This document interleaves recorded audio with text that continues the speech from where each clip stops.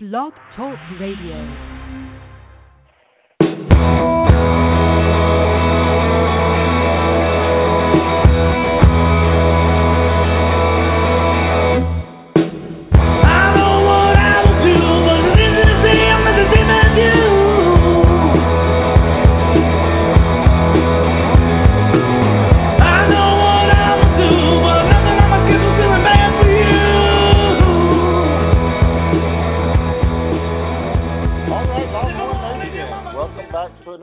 Edition of the Orange Report with Mike and Matt. As usual, I'm coming to you from Houston, and Matt is coming from Fort Worth and will be halfway to London here in a few hours. So how's it going up in Fort Worth tonight, Matt?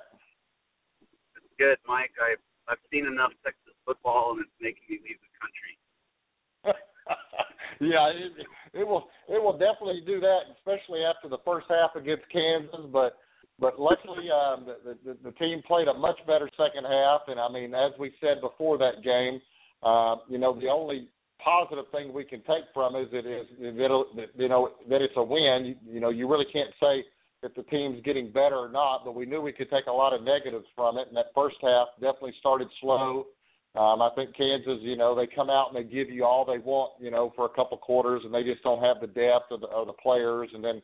The pure athleticism of other teams just takes over and they give out, So that's what we saw. Everybody was jumping off the cliff the first half. The first half was horrible. We didn't play well, had some turnovers. But, again, it's a win. And, I mean, my God, if we think the wheels are off now, had we not pulled out the win, I just can't imagine how rough it could have been. I guess it probably would have been as bad as the Rice loss. And I believe it was – was it 94, 95, 96 right in there, the Rice home loss. That was about as bad as I could remember a low. And Rice was even a better team than this team, so I think it would have been way worse than that. So, but we'll talk about the Kansas game a little bit. Obviously, a big road trip up to Morgantown. I wish I was going, but it wasn't in the cards for me this year, so maybe on the next time. 2 years around, we'll get to make it back up there because, as you know, we had so much fun on the last trip, and you can't make every trip every year, but it's definitely one I want to get back to. Here's an interesting stat for you, Matt. We've scored in three road games: Notre Dame, TCU, and then obviously Iowa State. Our offense has put together a grand total of 13 points in those three games combined. So. It's hard to stay positive with another true road game. And I always say, well, we're playing at 11 o'clock. That's a positive. But last time we played at 11 o'clock on the road, the game was 40-0 at about 11:15. So the 11 o'clock thing doesn't even make me feel good at this point. So we're definitely going to talk about the West Virginia game because it's basically playoff week for Texas football, and what I mean by that is playoffs for us to even get to a bowl game. So we're in our playoff, and we've got to win 2 of the next 3, or it's going to be no bowling and no extra 15 practices and just a complete disaster for a season. And all of the Strong's future talk, I'm sure, will be ramped up. So we'll talk about that. Joining us here in about 5-6 minutes, we've got Jeff Pazza. From the BlueGoldSports.com team. We've had many of their writers and people on in the past. This will be Jeff's first time. Jeremy, the site owner, was going to come on, but he had a last-minute work engagement come up, as we can all relate to. So he's got one of his new guys, Jeff's, coming on, and so we're looking forward to talking to Jeff in just a few minutes. Also, since it is West Virginia, I'll save this for the last few minutes of the show. But as we had mentioned back in August, and we had done our Big 12 preview shows, we had mentioned that our good friend Jerry McGee, the Deuce, on Twitter, had passed away, and we've got a little tribute for him coming up at 9 o'clock in the last few minutes of the show. So we'll save all comments and things for that.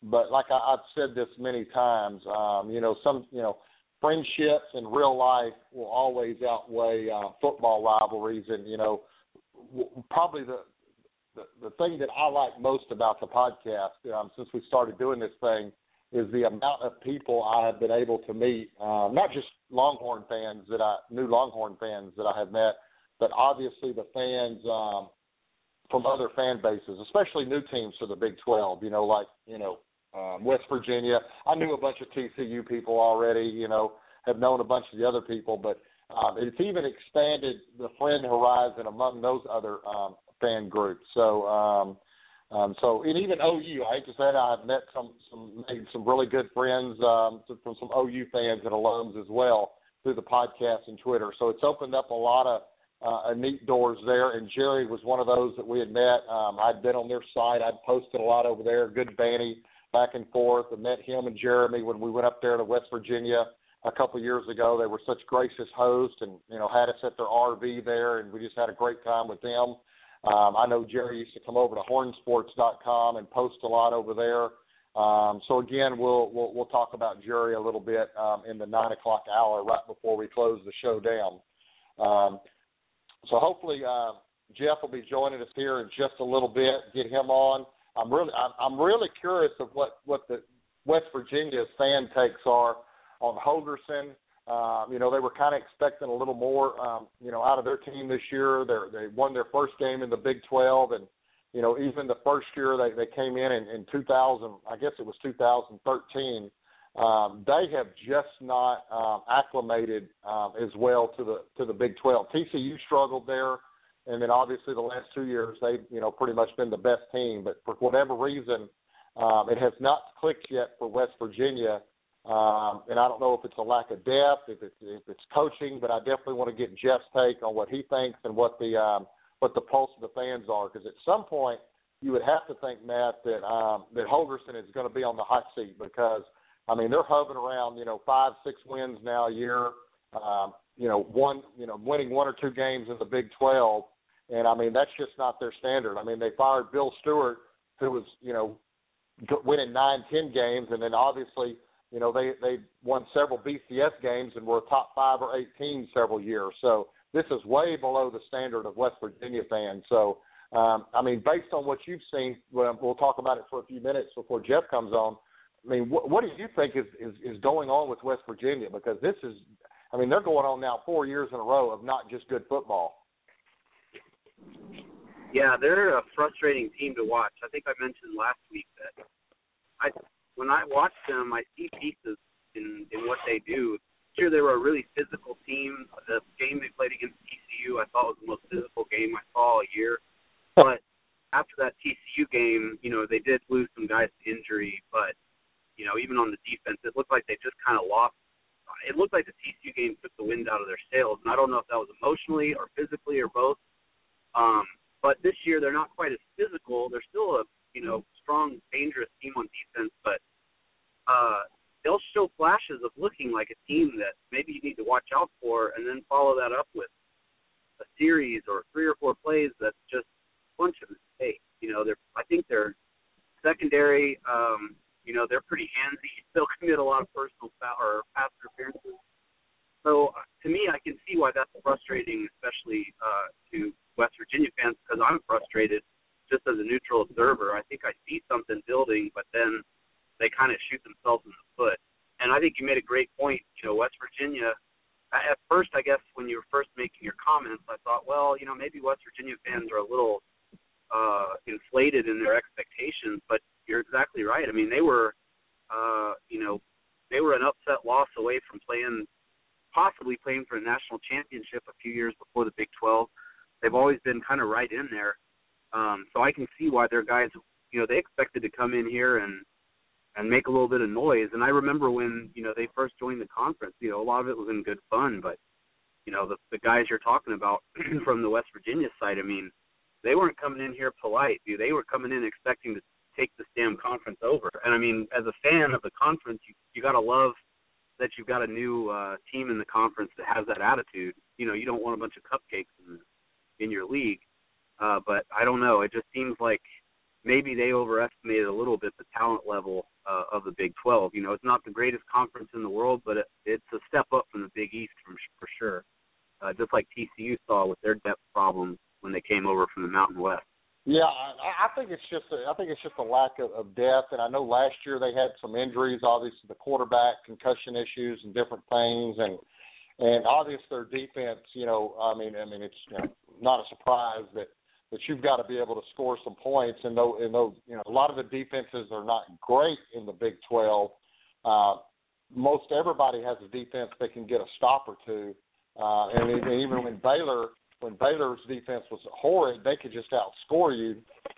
As West Virginia has not had a defense that was slowing people down, but now they've got a defense that can at least get some stops, and their offense is not up to par. So it's just like they've recruited better defensively, but now offense is taking a back seat. And I don't know if I'm going to really look forward to getting Jeff's take on that. And then when I say that, there he is on the line. So now joining the Orange Report from BlueGoldSports.com, Jeff Pasta, who is this is his first time on the Orange Report, and I am really looking forward to his insight on West Virginia and getting some of those questions answered, Matt, that we just talked about. So Jeff, welcome to the Orange Report. How's it going tonight? It's going great, gentlemen. How's it going? Thanks for having me. Absolutely. I'm glad Jeremy was able to get you on, and I hope that I didn't butcher your last name too bad. I think it's pronounced kind of like pasta, so I hope I got it right. Oh, it looks like his line just dropped. He'll have to call back in. He must be on phone connection. It just dropped, so hopefully he'll get right back in. Lo and behold, the funds of cell phone and technology again. So he must have hit a dead spot. Or you pronounced his name so bad that he just got offended and hung up.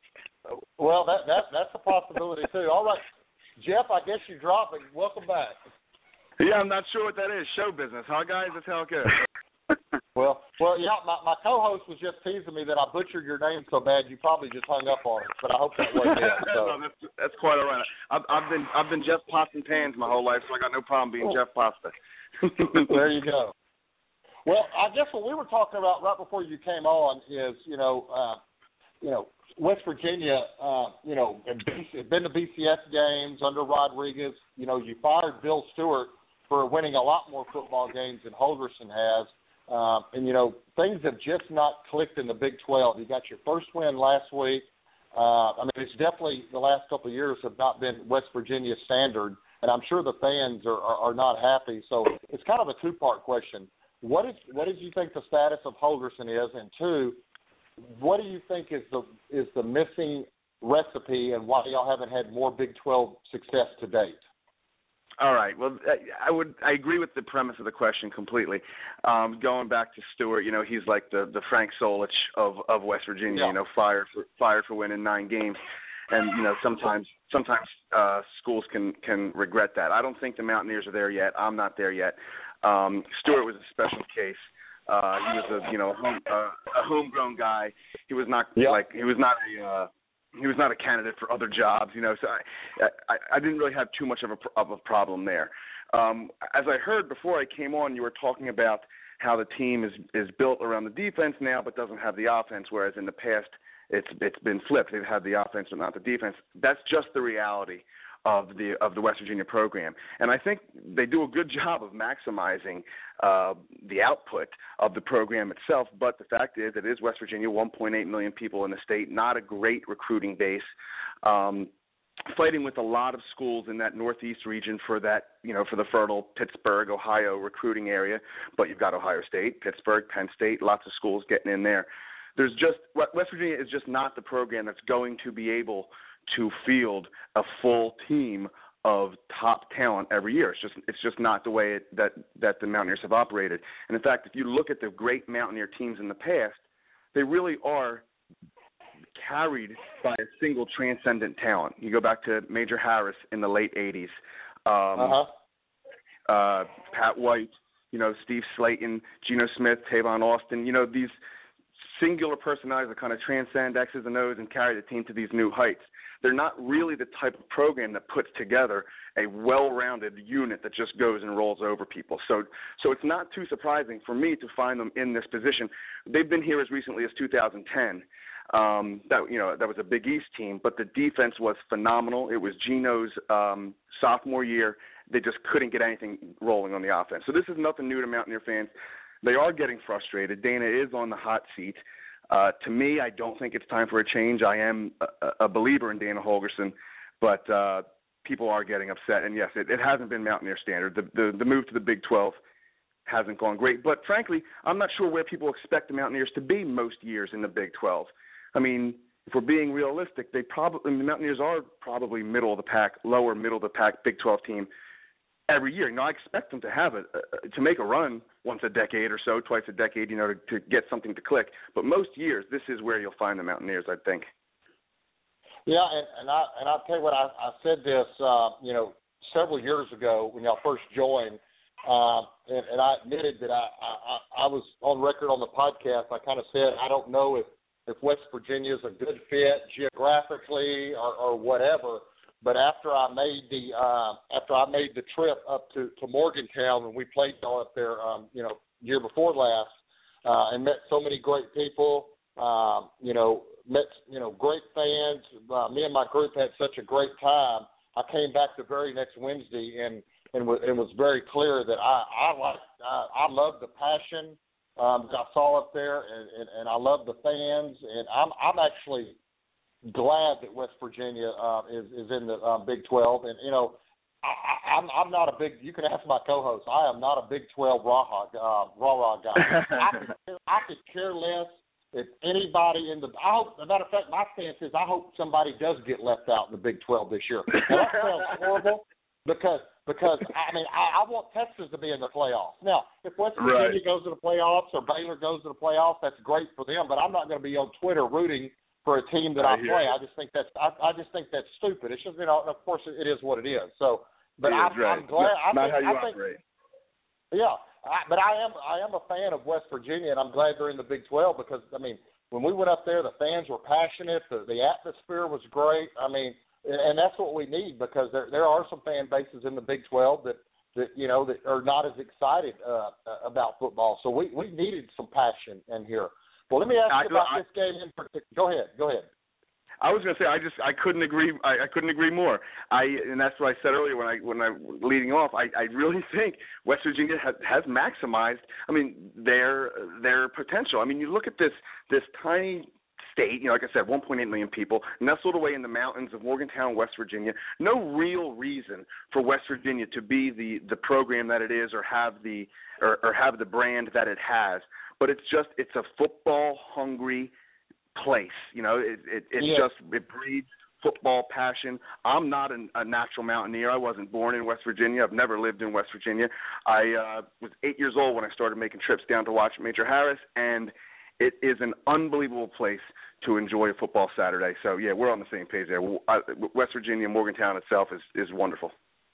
Hey, I've never had more fun in the blue lot than I've ever had anywhere. I can guarantee you that. Yeah, there is fun to be found in the blue lot. If you're looking for it, you will certainly find it. Yeah. I found quite a bit of it with the apple-flavored drinks, the watermelon-flavored drinks. So I can assure you I've enjoyed Morgantown to the fullest. But let's talk about this game. Obviously, my Texas Longhorns are just a you-know-what show. We are not a good football team. Charlie Strong's in his second year. Obviously, he's on the hot seat. People are calling for him to be fired. People that know the program know that Matt Brown did not leave it in good shape. I think 2 years is too quick to fire Charlie Brown. I think 2016 is going to determine Strong's tenure. But, looking, I don't know if you've seen any of our games, but based on what you see from us, how do you think West Virginia is going to attack this Longhorn football team? Well, the Mountaineers are kind of in the same position that the Longhorns are, a team searching for identity. And a lot of times when you find yourself doing that, you kind of have to get back to basics. And that's what the Mountaineers have done. They are becoming a real, and to steal Dana's words, a ground and pound offense. They completed 12 passes last week and won. 0 touchdown passes, completion percentage around 50%, just no reliance whatsoever on the passing game.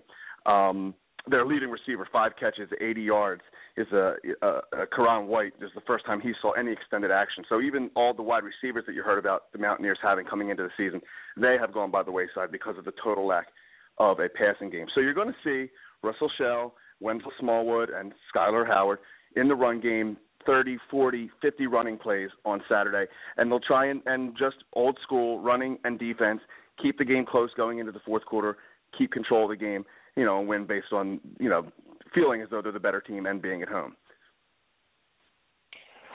Yeah, that's going to be real interesting with, I've seen a couple of West Virginia games, and, the defense, y'all's defense still struggles at times, giving up big plays here and there, but what I've noticed is they're definitely more aggressive. They're swarming to the ball more often. They're definitely improved, and it's going to be interesting. I think it's pretty easy to with our offense. I think our running game can be pretty solid when it gets going, but you just have to stop our run and force Gerard Hurd to throw the ball, and obviously that's not the best part of his game yet. So I just don't. This is a game that I've had a pulse on every game this year. This is one I really don't have a pulse on. We could lose by 40 or win by 1. I just really don't know. Yeah, and what does that tell you? It tells you got two bad teams meeting on Saturday, right? Yeah. And that's really where both of these schools are. I would like to think that the mental health is a little better on the Mountaineers side, feeling good about the victory they just had. It was nice to see them play with such aggressiveness after such a disastrous October, and I got to give full credit to Dana for that. The team came ready to play, and that's tough to do after 4 straight blows to the ego of young men. You know what I mean? It wouldn't have been surprising if they quit, but they didn't quit. They played very physically on Saturday, and they had a nice game against Texas Tech. So, again, I think the mental health side is probably on a Mountaineer advantage. But in terms of scheme, execution, talent of players, it's all a mismatch for both teams. You just don't know who's going to show up. I agree with you about the West Virginia defense. It is the strength of the team this year. And it's a modern defense. They give up yards and points. I don't think there's any defense that really shuts anybody down. Especially, they talk about the SEC defenses, but an SEC defense doesn't see a quarterback but once a year. So, in the Big 12, you're seeing these high-powered offenses. You're going to give up yards and points. But the Mountaineers have, like you said, they are aggressive. So they get off the field on third down and they force turnovers.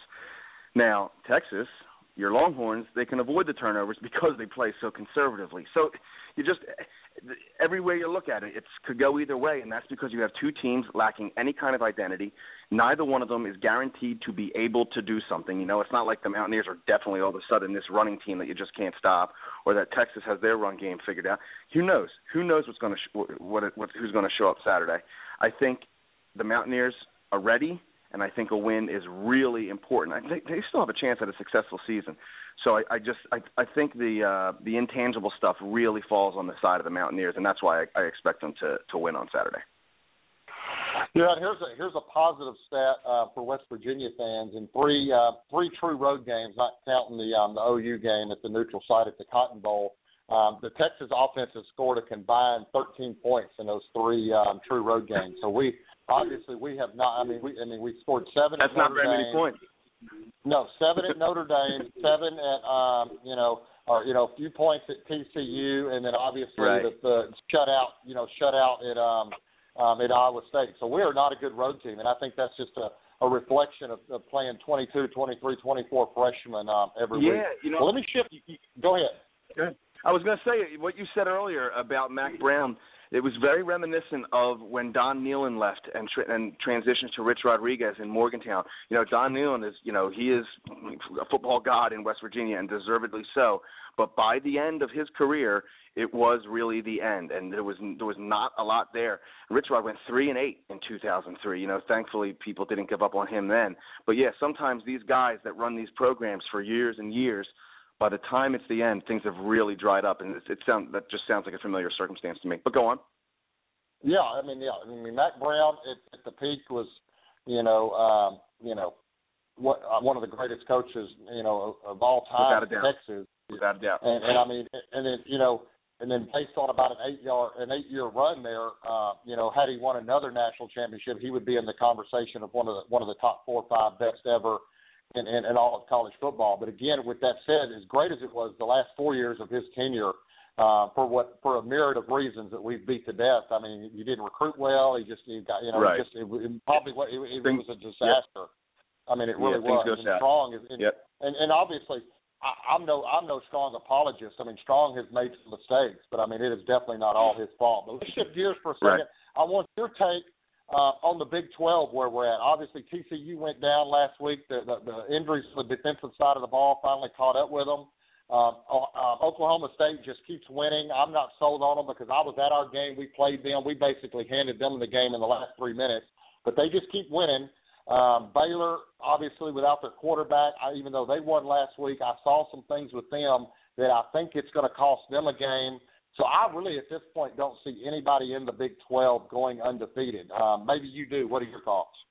No, we're on the same page, and it's so funny what you said about Texas, Oklahoma State. The Mountaineers had the exact same situation with the Cowboys. Took them to overtime at home. It was a disastrous game. Skylar Howard booed at home, down 17-2 at halftime. But the Oklahoma State team I saw was not a good team. I saw them switching quarterbacks every other play, trying to figure out how to gain yards on offense. Now, Mason Rudolph has improved a little bit, but I was not impressed by Oklahoma State, so we're on the same page there. Of all the teams that I've seen, the Mountaineers played all the big boys. Oklahoma was the best team that I saw. In terms of the quality of their season so far, with the only loss being to Texas, I wish that some. Hold on. Say that again. It sounded real good. Say that again. Oklahoma's only loss of the season being to the storied Texas Longhorn. I wish that someone would say out loud what I hope they're thinking in the room, which is these rivalry games are not indicative of the larger quality of a team. I mean, there's just Oklahoma could go undefeated and lose to Texas any year, and vice versa. Those games are things that have to be separated from the rest of the season. So exactly with what you said, Baylor with the loss of the quarterback, that's concerning to me.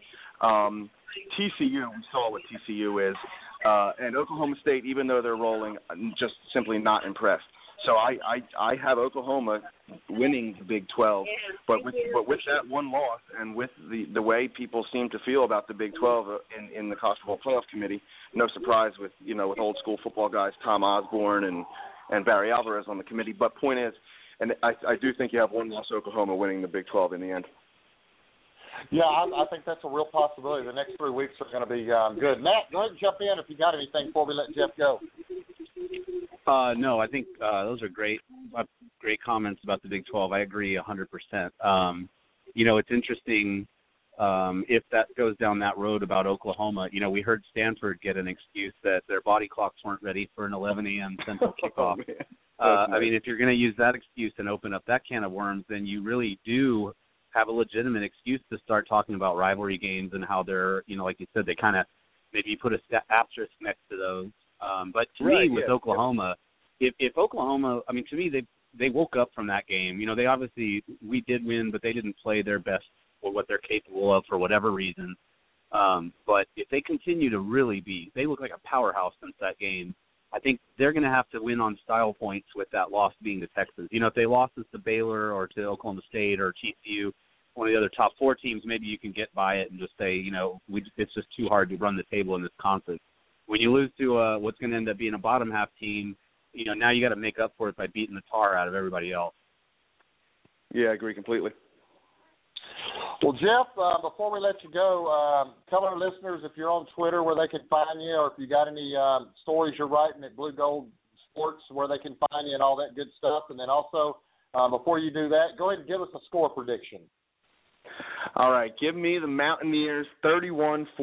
I think they're going to cover that 8 points pretty comfortably. I don't think the Mountaineers are good enough to go on the road and beat anybody, and I don't think Texas is good enough to go on the road and beat anybody. And luckily, it's a odd number year, which means the Longhorns are coming to Morgantown. So give me the Mountaineers to win at home. My Twitter, at JPostusBGS, that's Postus, JPostusBGS. And we got our own show Thursday on ESPN 102.3, The Ticket FM, and it can be found online at theticket102.com. And once the show is done, we tweet out a SoundCloud link for everybody to take a listen. So it would be great if people check it out. Let me know what they think. And, guys, thanks for having me. It was a blast. Absolutely. Tell Jeremy and the guys over there I said hi. I'll come over and post something tomorrow, something on the board. And tell all the Mountaineer people to be listening. We've got a special tribute to our friend Jerry at the end of the show. But, Jeff, thanks a lot again. We appreciate it. Guys, thanks so much. It was a lot of fun. All right. Stuff, Thank man. you, Thanks. sir. Later on. All right. Jeff, that's just from BlueGoldSports.com. And, man, our streak continues with having great guests on. Awesome job, Jeff. Thanks again, Jeremy, at BlueGoldSports.com. If you want to read some good Mountaineer stuff for all you Mountaineer fans, listen, go over there and check them out. Jeremy and them do a great job at the site. Follow them on Twitter. They've got great recruiting information. Like I said, it's just a great Mountaineer site, and I go over there and post ever so often. So, again, Jeff, thanks a lot. As I was saying that before you got bumped again, is our streak continues for awesome guests. Yeah, that was awesome. We were talking about, or I mentioned before guest came on, that I enjoyed the Mountaineers when we first started talking with them because, they're very passionate and they're just a lot of fun. I mean, those guys are always folks that I could sit around and talk football with for hours. All of our guests are good, but, some of them are a little more serious than others. West Virginia fans seem to be serious about their analysis, but they do it kind of with a little bit of fun to it, which is the way it's supposed to be. Yeah. Well, let me jump into a few UT updates, other sports. Men's basketball, Jacob Young, the guard from Yates High School, signed his letter of intent today, and then James Banks also signed. So two awesome additions to the Shaka Smart squad. They'll be finishing up their senior years in high school, and then we'll have them on campus next year. A couple other names to keep a close look on is we're still in the running for the five-star kid, Jarrett Allen. A lot of reports coming out this way that it's slowly starting to tilt in the Longhorns' favor, but, I mean, he's not going to sign until the spring signing period, which is around April 13th. And then we're also still in it for Andrew Jones, guard from Irving MacArthur. So, I don't know if we'll get both those guys. We may get both of them, but those are the two main targets left for Smart in the 2016 class. Jarrett Allen is a must-get. He's a big-time player, five-star athlete. The positive and negative, he's probably a one-and-done kid. You never know. They may decide to come back. You just don't know how that's going to develop, but, that's the nature of the beast. So get him on campus for 1 year and get what you can out of them. So, that's just the way basketball is. Well, I do want to put that on the topic for one night once football season gets over. I'm going to try to get some different guests on that cover basketball, and I think that's a good conversation to have. Have we ruined college basketball with the one and done, or is it really? If the kids want to do it, should we change the rules? Like maybe baseball, if they come on campus, they've got to stay 2 years. I've got lots of thoughts on it, and I'm going to tell you, I'm usually not wishy-washy on a subject, but that one I'm afraid I am. I mean, why do you want to hold a kid back from making millions? I mean, if I had it'd be like one of us winning the Super Bowl tomorrow for $50 million, and then we take that ticket and put it in our back pocket, and we walk around with it for a year. Well, nobody's going to do that. We're going to go cash the thing tomorrow, and that's what the kids are doing. But is it good for college sports? So we have to start measuring what's good for the whole versus what's good for the individual. So I think that's an interesting conversation I've been wanting to have on the Orange Report. So we're definitely going to do that when we get into basketball season. But I don't want to draw that out, but what are your kind of quick thoughts on the whole process of the one and done with college basketball, Matt? Yeah, I think the main thing about baseball is, there's a huge minor league for guys to go to, and so the decision is, do you want to cut your teeth in the pros and ride the bus, to whatever, Podunk, South Carolina for, 2 years, or do you want to spend it in college? I would say, with the NBA developing that, the developmental league, and that seems to be growing.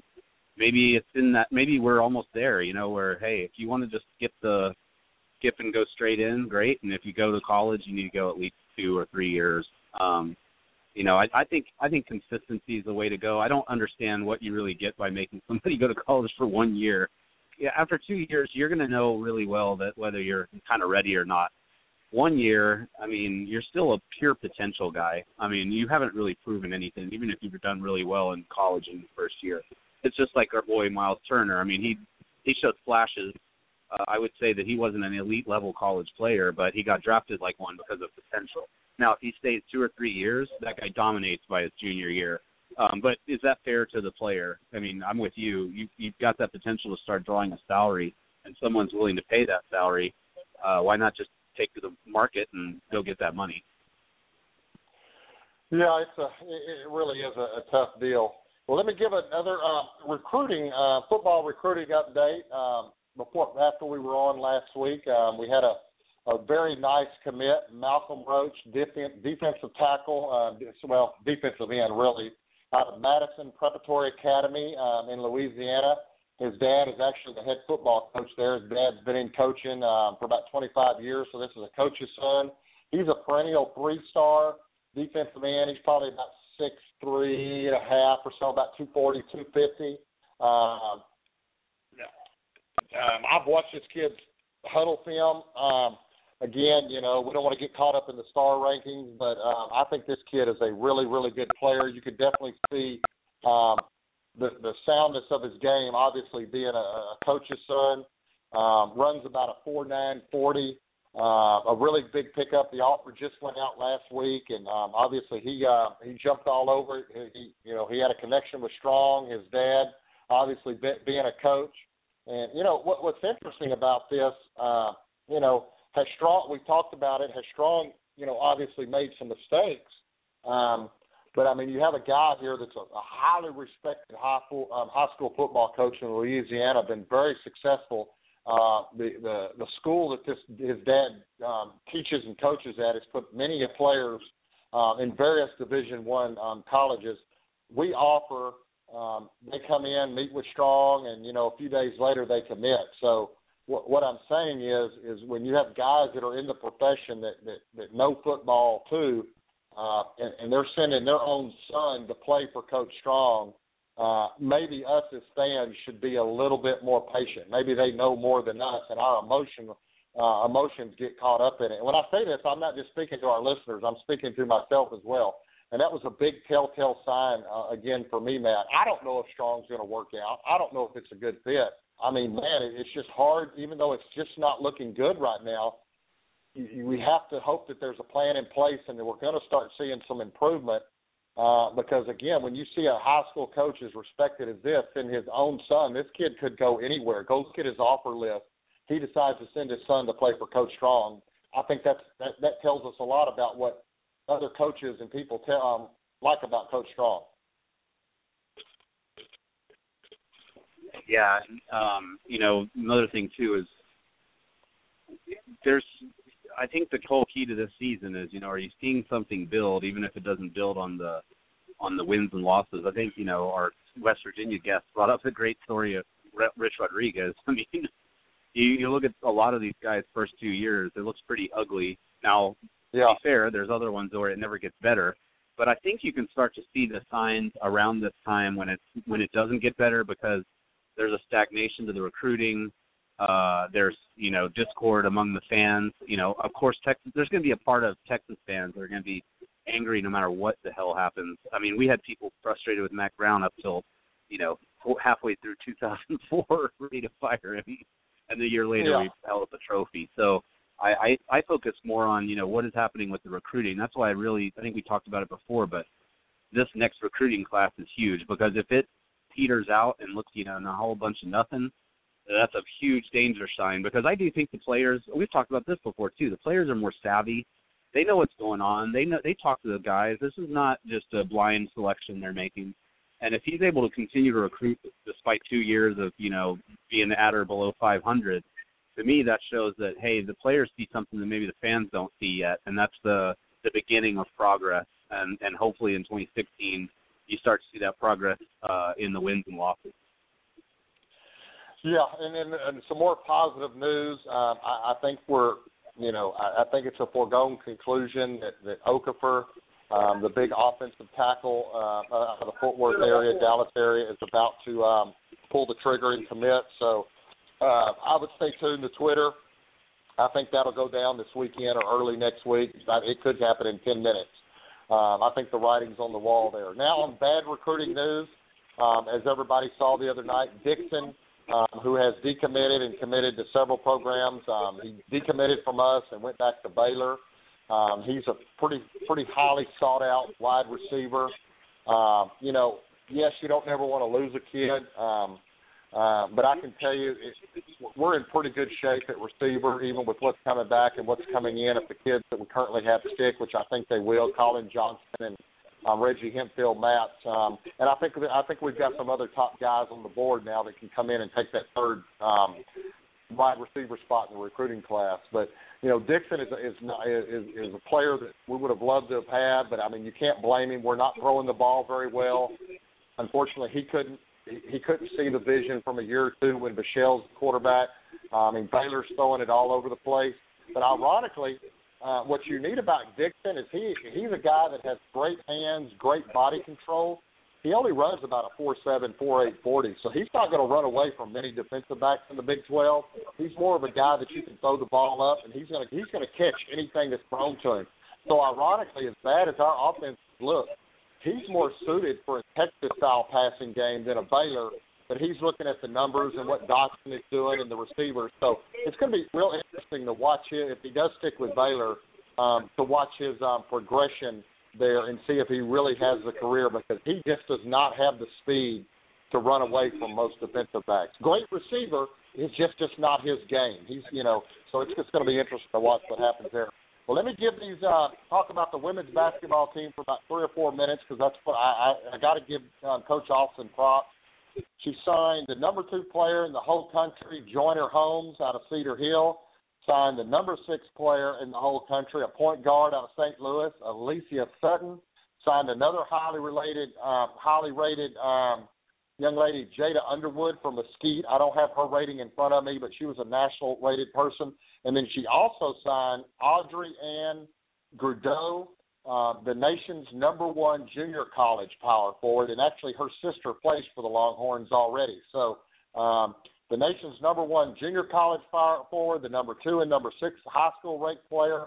Karen Austin is killing it. Now, yes, with that said, Baylor actually signed the number 1 player in the entire country this year. But if you look, Texas the last 2 or 3 years in women's basketball recruiting, Karen Austin is building something special. Last year she had 3 starters go down with injuries, so I think this year they're going to make a pretty good run into the tournament. Are they right there at that elite level where they can compete with Connecticut yet? No. But, I was surprised. Connecticut, I looked at the final rankings today. Connecticut's class was only about 14 or 15.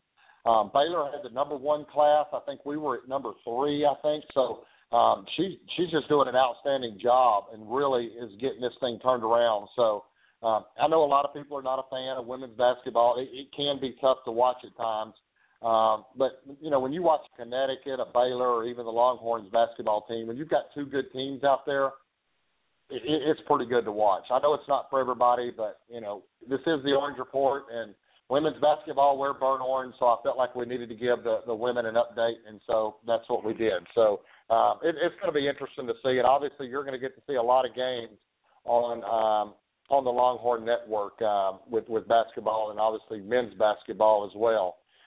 Baseball signed 5 or 6 guys. I was running behind, so I was lazy. I didn't pull their list. But if you go to TexasSports.com, I'm sure they've got all the baseball signees on there. They've got the basketball, both basketball signees, so I'm sure they're up as well.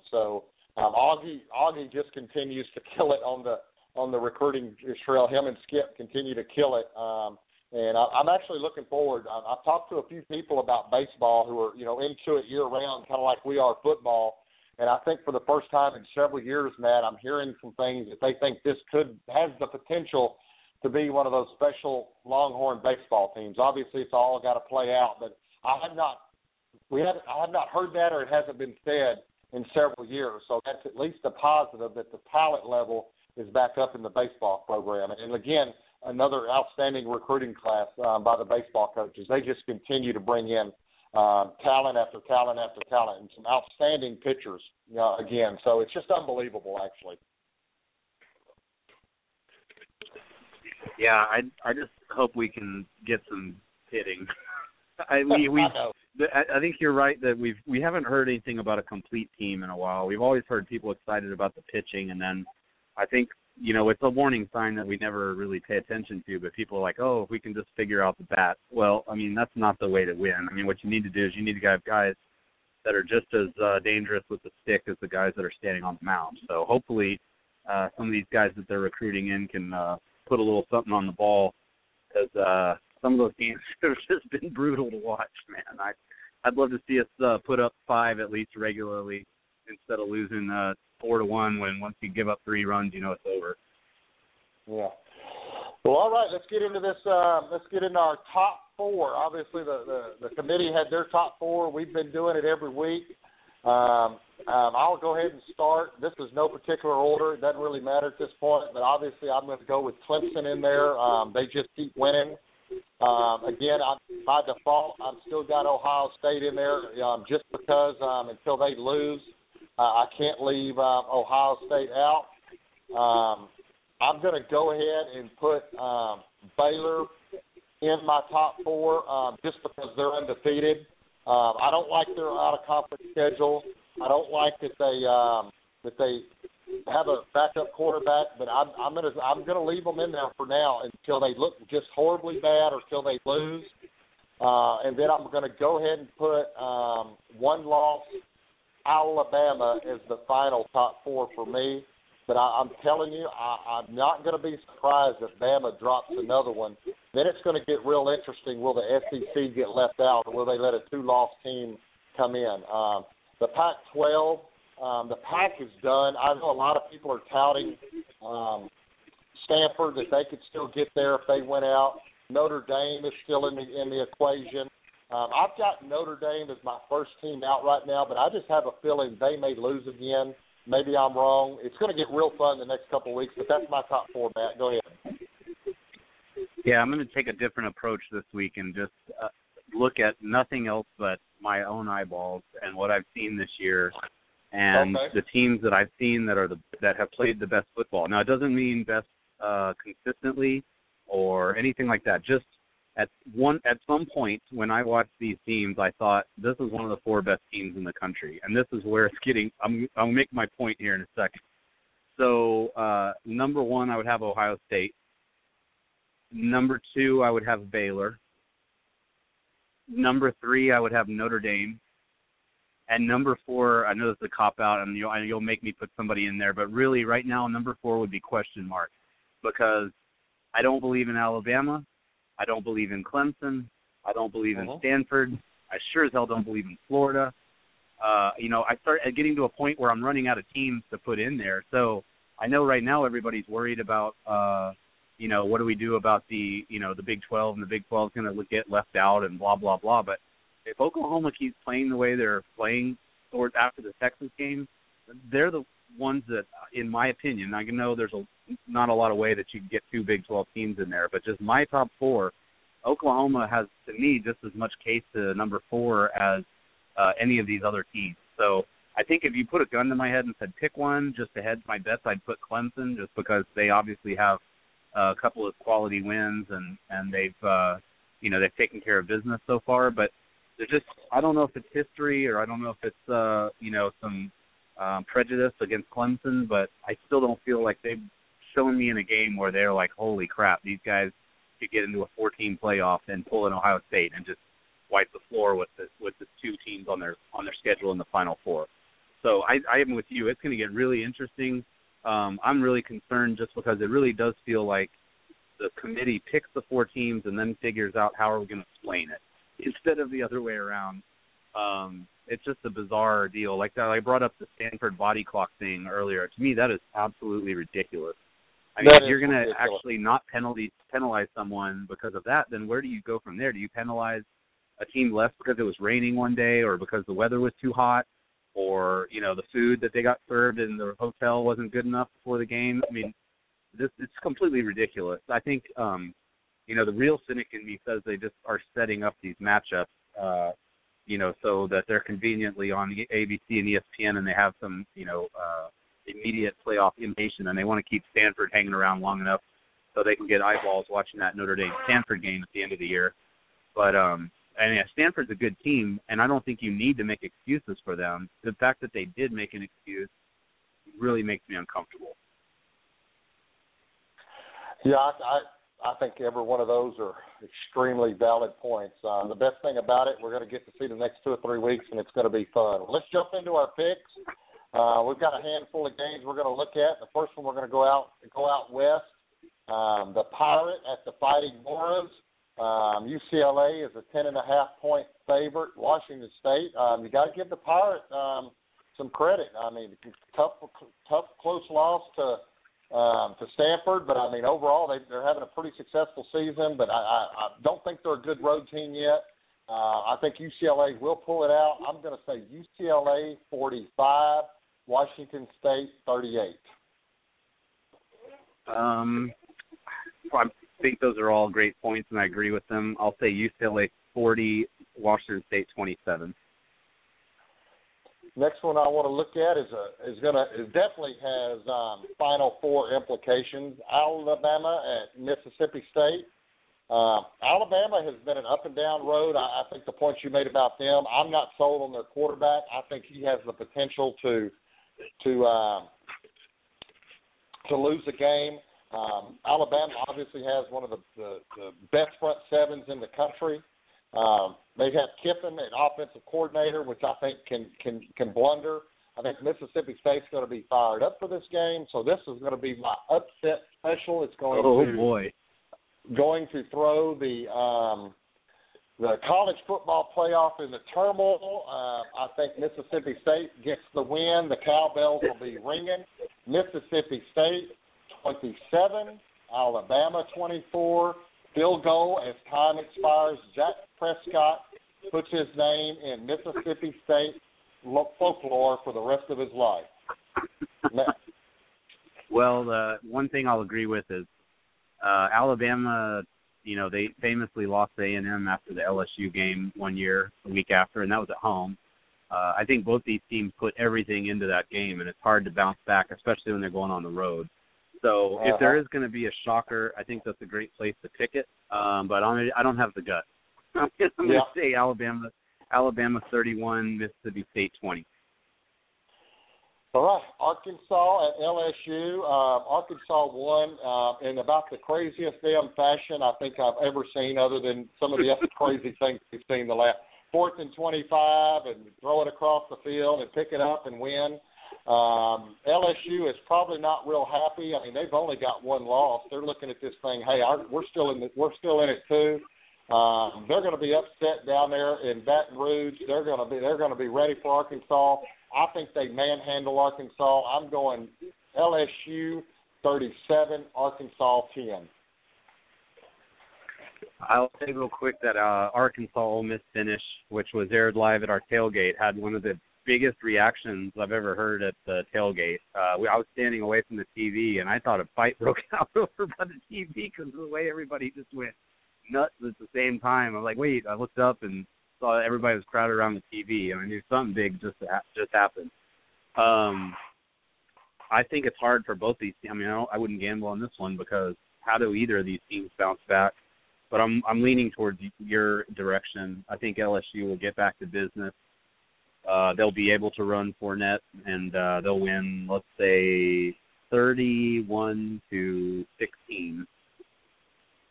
And, of course, the reason LSU lost is we had them in our top 4, I believe, last week, so they were the kiss of death. So every week there's a kiss of death team, so you may not want to be in our top 4. Next one, we'll pick up the pace. Georgia at Auburn. Auburn had an outstanding win last week. I don't remember who they were playing, but it was just really exciting football game, 26-10. Just a beautiful, dominating fashion. So I do think Auburn is improving. Georgia is just a disaster. The defensive coordinator is about to get fired. Right, they're on him. Injuries. They're playing at Auburn. I think they are getting a little better. I'm going to go with Auburn. I'm going to say Auburn wins 31-17. What's the spread on this? 1.5, Auburn. 1.5. Oh, crap. Yeah, give me Auburn 34-30. Oklahoma at Baylor, 2.5-point spread for Baylor. Matt has gotten real high on Oklahoma, so we'll see what his pick is. They're playing at Waco. I think Oklahoma, if I remember right, had a disaster of a game against Baylor last year at home. They came in there and mopped the floor. Oklahoma has played great football.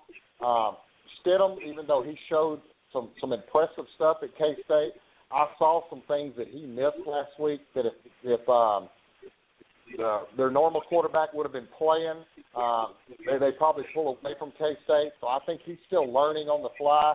I think Oklahoma's going to expose him some. I think Oklahoma's going to be able to run the ball, it's like K-State showed. So my upset pick of the week, and I don't really think it's an upset, but I'm going with Boomer Sooner, 38-34 Sooners. This is one where the line actually changed my opinion because I thought it would open at I think I said 6.5, something like that. I think it opened at 3.5, and now it's down to 2.5. Yeah. Yeah. Actually, it actually opened at 7. Okay. Yeah. So it opened kind of like I thought. I just didn't think it would get bet down this much, and it makes me wonder. I mean, I can kind of see it. It's a bigger name. Oklahoma is always going to get a little bit of benefit from being the bigger program, and I'm sure there's some fear about the Baylor quarterback. But to me, the thing is, as much as Oklahoma has looked good, and I know I'm going to backtrack a little bit from my earlier comments, they looked awful against Texas, their offensive line and their defensive line both. Then they played, Kansas State. We saw what their lines are like. Iowa State. We saw what their lines are like. Texas Tech. We haven't played them yet, but I'm willing to bet their lines aren't much of anything. Baylor's got power on both sides. So to me, if Oklahoma beats Baylor and can step up, then you can really point back to the Texas game and say something was just not right that day. If they get pushed around by Baylor, then you can say, well, Oklahoma's kind of a fraud because the 2 times they played anybody that was a little bit angry up front, they got beat. This is a really tough one. Like I said, I thought Baylor would probably win by about a touchdown, but that line being so close, I'm going to say OU finds a way to steal it. And I think it does come down to a lot of pressure on that kid, man. And he's a good quarterback, but I just don't see him making the plays against Oklahoma. So give me 51-47 Oklahoma. All righty, and the final pick of the night is obviously our Longhorns traveling to Morgantown against West Virginia. We've scored 13 points in 3 road games. Obviously, we lose this week. Bowl is not a possibility. As a matter of fact, a losing record is a possibility. I think the kids are going to be more prepared. I said I was not going to pick us to win another road game this year until we won one. Well, I'm an idiot. I am going to pick us to win. I think we're going to be able to come out and run the ball. I think the difference in the game, if we win the game, you're going to be able to point to one thing. One is who has turnovers. I don't think we're going to commit any turnovers, and I think our defensive line is going to dominate. Now, if those things don't happen, we will lose. So if we win, remember that I said the defensive line dominated, was able to get pressure. So I'm going to say Texas 30, West Virginia 27. Wow. If Texas has to make a huge improvement in their performance on the road just to be competitive after the last trip to Ames, I think they're going to play better. But until I see, it's historically bad performances 3 in a row on the road, especially on offense. I just can't pick it. But I do think Texas will answer the bell at the start for once, which will be a minor victory. I think the third quarter will come back to get us again, which is that thing Strong's absolutely got to figure out how to get fixed. So sad to say, I'm going to say West Virginia 34, Texas 17. Well, yeah, I think that's what Jeff picked as well. I've wanted to pick against us, but I just think this team's needs a signature grow-up win. Even though West Virginia is not a great team, It is on the road. It is a hostile environment, and for this team to take the next step, we need this to happen. And so I'm thinking they've gone into the bunkers like we did against OU, and I think Strong's going to have them ready to play. We'll see. Well, Matt. Well, and Mike, one thing. Yeah, go ahead. Just one thing, real quick. I mean, it really. This is going to sound really disrespectful to West Virginia, but the truth is what it is, and the results are what they are.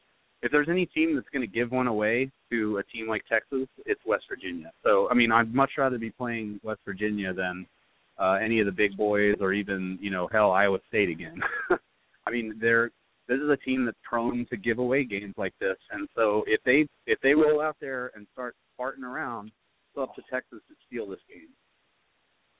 Well, yeah, and even our guest said that. This is a crazy game because this is what happens when you have two bad football teams. We're not sitting there saying the Longhorns are some stellar Texas team. We're god awful. It's just that West Virginia may be just a little awful, and we're god awful. So we're going to see how it plays.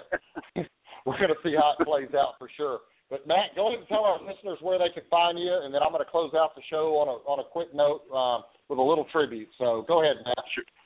Sure thing. You can find me on Twitter at UT Tailgaters, no spaces, no hyphens. I'll be abroad on Saturday, but I am making a point to find a way to be online, both watching the game and talking about it on Twitter. So I will not be silent during the game. Absolutely. Well, like I said in the opening, one of the greatest joys of the podcast, obviously, again, I think we made a new friend tonight, meeting Jeff from BlueGoldSports.com. First time he had been on. One of our longtime guests who had been on the show, probably one of the first, second, or third guests I ever had over 4 years ago when we started this thing, was the Deuce, Jerry McGee, co-founder of the site BlueGoldSports.com. When we went up to West Virginia a couple of years ago, met all those guys. They let us hang out with them, showed us around, had a great time. Again, the West Virginia fans, they can talk trash with the best of them. They can needle you. They can make you feel real bad, but one thing about it, when it's all said and done, they'll shake your hand and give you a cold beer or even some good moonshine after the game, even after we walked out and won in overtime. It was a lot of fun. They treated us well. When they came to Austin, we had a lot of their fans come to our tailgate, and that's what it's really about. We can all hate each other, talk trash, but at the end of the day, if you have a cold beer and you shake hands and wish each other luck. But again, Jerry, met him on Twitter, met him through the college football thing, and he honestly really did become a friend. And that's been the best thing about this show. I have met so many good people around the country, but unfortunately, a couple months ago, at the young age of 35, Jerry passed away, and he's been on everybody's minds this week and their thoughts because obviously, he had a mutual respect for Texas, but by God, he wanted to beat Texas bad, and I didn't hate him for that. I want to beat West Virginia bad too. Like we said, that's part of it. But he had always tweet at me the game of when it was getting close to Texas game week. His classic response to me, he'd tweet at me and say, "Texas ain't ready," and we'd go at it all week long, back and forth on Twitter. I'd get on his message board, and there'd be a thread 35 pages long. But at the end of the day, we would call each other up and say, "Great game," shake hands, have a beer, and move on down the road. So Jerry has missed not only his passion for West Virginia, but his friendship. I know all the guys at Blue Gold Sports are still not over because it was a sudden passing. Jerry was a firefighter, so we thank him for his service there. All the people that knew him in his town communities, and anybody that goes into that line of work always puts people first. So with that said, Jerry, tonight's Orange Report is in your honor. For those guests that are offended by foul language, you may want to log off now. But in honor of Jerry, eat shit pit. So there you go, Jerry. For all my Longhorn listeners, thanks for listening. The eyes of Texas are upon you. Always remember, hook 'em horns. And Jerry, this song is for you, sir. Rest in peace, my friend.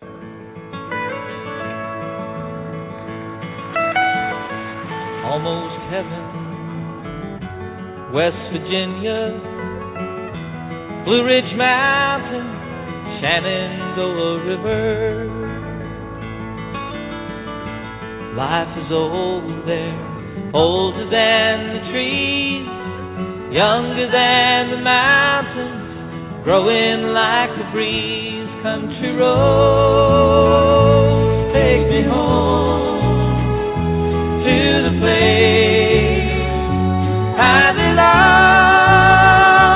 West Virginia, Mountain Mama, take me home. Country roads,